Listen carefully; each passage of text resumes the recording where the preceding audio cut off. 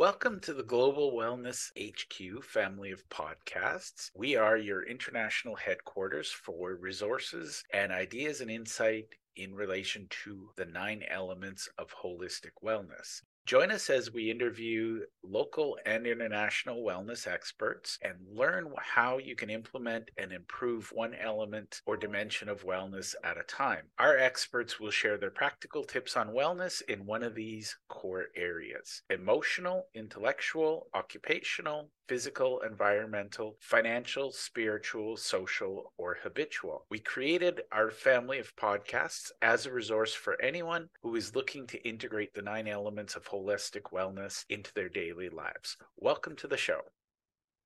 Welcome back to the show. We're building up, as you'll see, I'm doing a bunch of pre-recorded content in anticipation of our 100th episode of the Global Wellness HQ podcast. I'm really excited, and I want to thank everybody who's been on the journey with me. I want to thank my guests. I want to thank my viewers. I want to thank my strategic partners, and of course, I want to thank my family. Today's episode is going to be probably a little shorter than usual, but hopefully very, very impactful. And today I'm going to talk about the importance of a client onboarding experience. Now, for the record, this is probably not relevant to, say, a restaurant or a fast food place, but I believe it applies to most business-to-business type scenarios, and definitely to more complicated business-to-consumer scenarios. And I'll explain that in a second. But the power of a client onboarding journey is if we understand the questions our clients have, we understand how to guide them, we understand where they're going to get confused or slowed down, we can create, and in fact, I believe we have a moral obligation to create a journey so that they understand what the next steps are, where they are in their journey. So as an example, I'm going to use fast food restaurants. They don't need much of a client onboarding, but if you think about it in a big sense, they recognize that there are certain things that are going to go wrong. There's certain problems, mistakes that are going to happen often. And one of the things about a fast food restaurant is they put signs everywhere telling you where to stand, where to walk, where to line up, where to drive, where to park. The thing is, they have a very simple product. It's, food served to you on a tray. They don't need a big fancy, here's how to eat a burger. Most people understand that. But think about whatever your business is and think about the frustration or the complexities that cause your customers, patients, clients, whatever you call them, to disengage from you. So I'm going to give some examples. I'm going to share some things. And I will also share one of my favorite resources created by Ryan Dice from Digital Marketer. He actually has a customer journey map. And my job here is not to teach you that because he does it very well. My job is to teach you why it's important. So I'll give some examples, but I want you to think about how do you absorb complexity and make it easy for people to work with you. And what I mean by that is a lot of people, especially, doctors, they say, well, I'm in demand. People are going to come to me no matter what. But the thing is, as a frustration, I hear this from doctors. They say, well, we did this, but the patient didn't follow through. The reality is the doctors sometimes, and I've been to some great doctors who are really smart. They don't necessarily put it into the language I understand. So it's hard to be what they call compliant with your treatment if you don't fully understand it. So I'm going to say to you, if you're an expert of some kind, there are certain things, first of all, that somebody needs to know up front before they work with you. So what are their frequently asked questions? And, in the sales world, they talk about overcoming objections. I don't like an objection because if I wait until it's an objection, then it's a real thing I have to overcome in the other person's mind. Whereas if it's a frequently asked question, I can answer that question and they can decide if they like the answer or not. So the very first thing I would say for everyone listening to this, I guarantee there are questions that people have about, how do they decide to work with you? Should they work with you? What's it like to work with you? sit down and think about the 10 most important questions that a potential client, patient, or customer, I'm just going to say client going forward, but what are the questions they should ask before they work with you? Or maybe what are the questions they do ask? But I guarantee I've looked at this across the board, almost any industry. Rarely is there more than 10 burning questions that everybody asks. So if you're a car dealership, what are the top 10 questions you get asked? You know, make, model, mileage. I don't know. I'm not in the car industry, but I'm guessing there are certain questions people ask over and over. You know, what does financing look like? What colors can I get? How long does it take? How quickly can I drive my new car away? But think about whatever your business is and what are the hesitations, the questions people need answered before they say, hell yeah, I want to work with you. And this is one of my favorite things. Just brainstorm it with your team or take notes as new people come to you. What are the questions that get asked over and over and over? And people tell me, but Jeff, content's hard. I don't like creating content. Well, the reality is, if you're trying to outsmart algorithms and you're trying to figure things out, you're going to have to do a lot of work.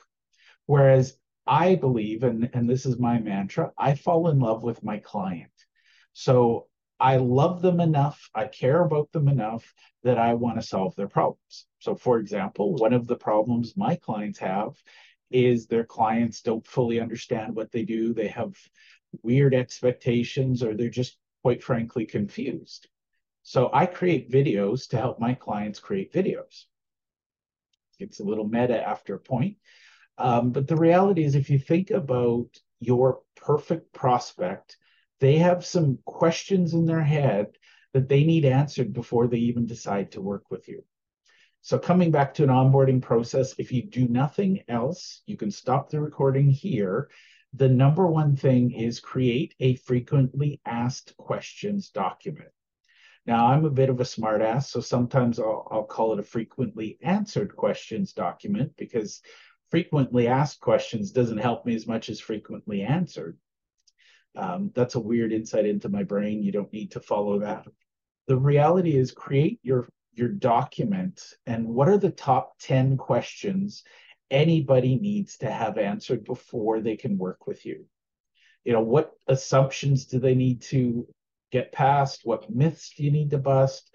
What just false information is out there?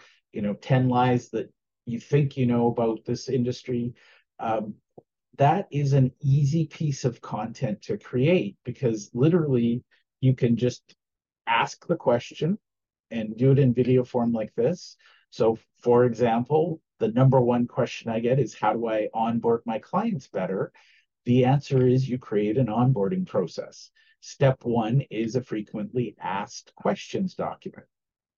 So if you do nothing else, you would list out your top 10 questions, you'd brainstorm with your team, and you'd agree what everybody would answer and what the best answer is. And then if you like video, you can just record a video like this, and then you can transcribe it and create a nicely polished little PDF or physical printed booklet that you can share with your existing clients and with your prospects and your strategic partners. And believe it or not, just that little thing adds enormous value, because it can help people understand, you know, for example, what the deadlines are, what information do you need, give them a checklist. So that's the importance of a client onboarding. And if you just do that teeny tiny little thing, you'll eliminate a lot. And I'm talking about the Pareto principle. If you answer your top 10 questions, you'll eliminate something like 80% of your problems, your miscommunications, your misperceptions, and quite frankly, scope creep. So that's the number one thing, is to sit down and think, what questions does this person need to understand or have answers to before we work together? So that's the first piece of an onboarding, is, hey, let's get to know each other. The second thing is to think about everything that you do. And again, I would say almost every profession, especially every every service company, you can think about what are the steps somebody needs to take to be successful. And I've joked about this before, but literally before somebody takes the journey with you, they need to imagine what success looks like. They need to see themselves on the podium at the end getting their gold medal.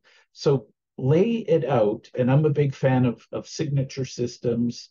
That's part of onboarding, is guiding your client from one step to the next step to the next step, giving them bite-sized chunks so they can accomplish things, helping them feel that they've got some momentum, helping them feel they've made a bit of inroads and had some success.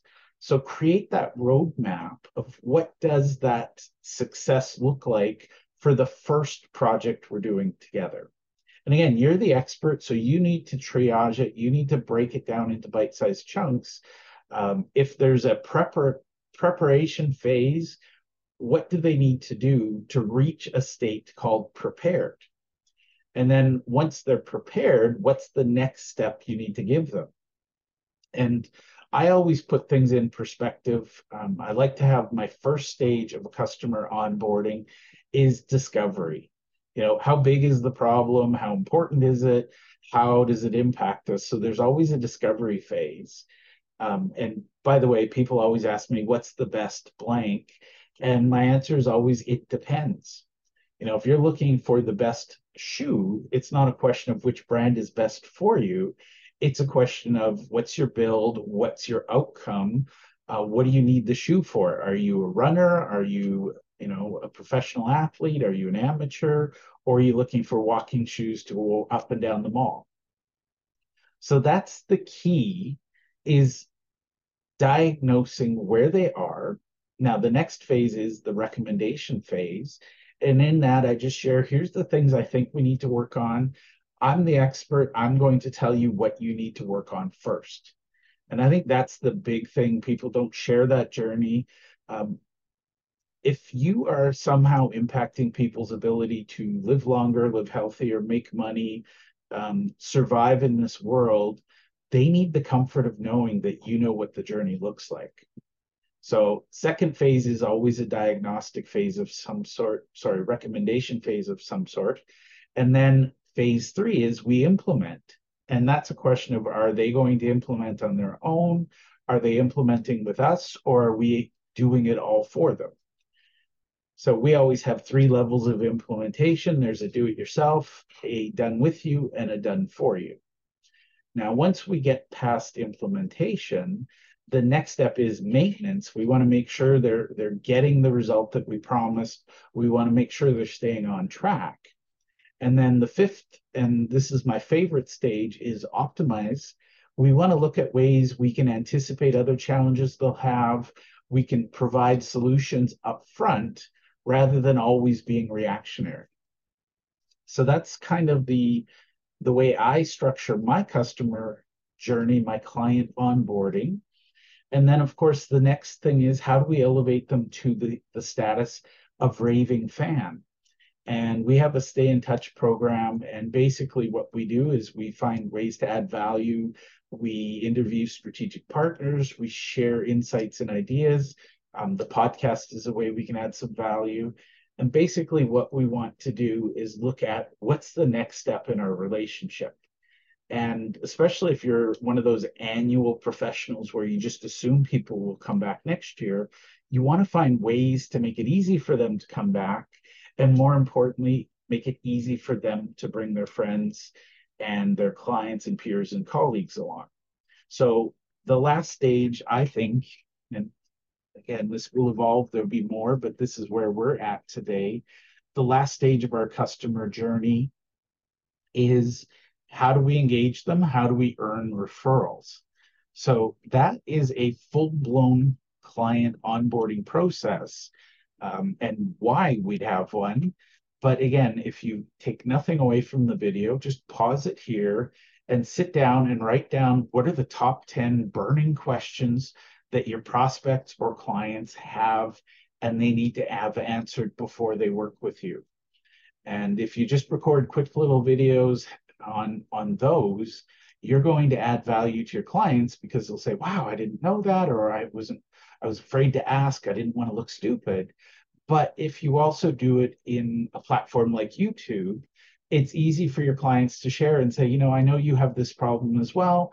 Here's a video that my person wrote or recorded for me. I'm happy to share it. So that's my view on the client journey. Find ways to make it fun, find ways to reward the next step taken, and find ways to add value every step of the way. And that is the difference between being a good provider who gets good referrals and being a great provider who gets great referrals. So I'm a big fan of relationship marketing. I believe that one of the most often missed opportunities is a good client onboarding experience. I hope that was useful. Please share in the comments below examples or questions. Thank you. Thank you for taking the time to listen to our show. We hope that you enjoyed this episode, and we invite you to either click the link below or scan the QR code to register and listen to other episodes of our podcast. Or if you think your business or you would be a great guest to be on our show, we're always looking for experts in one of the 9 elements of holistic wellness. We'd love to have you. You can either click the link below or you can scan the QR code and complete our speaker intake form. Thank you, and to your wellness.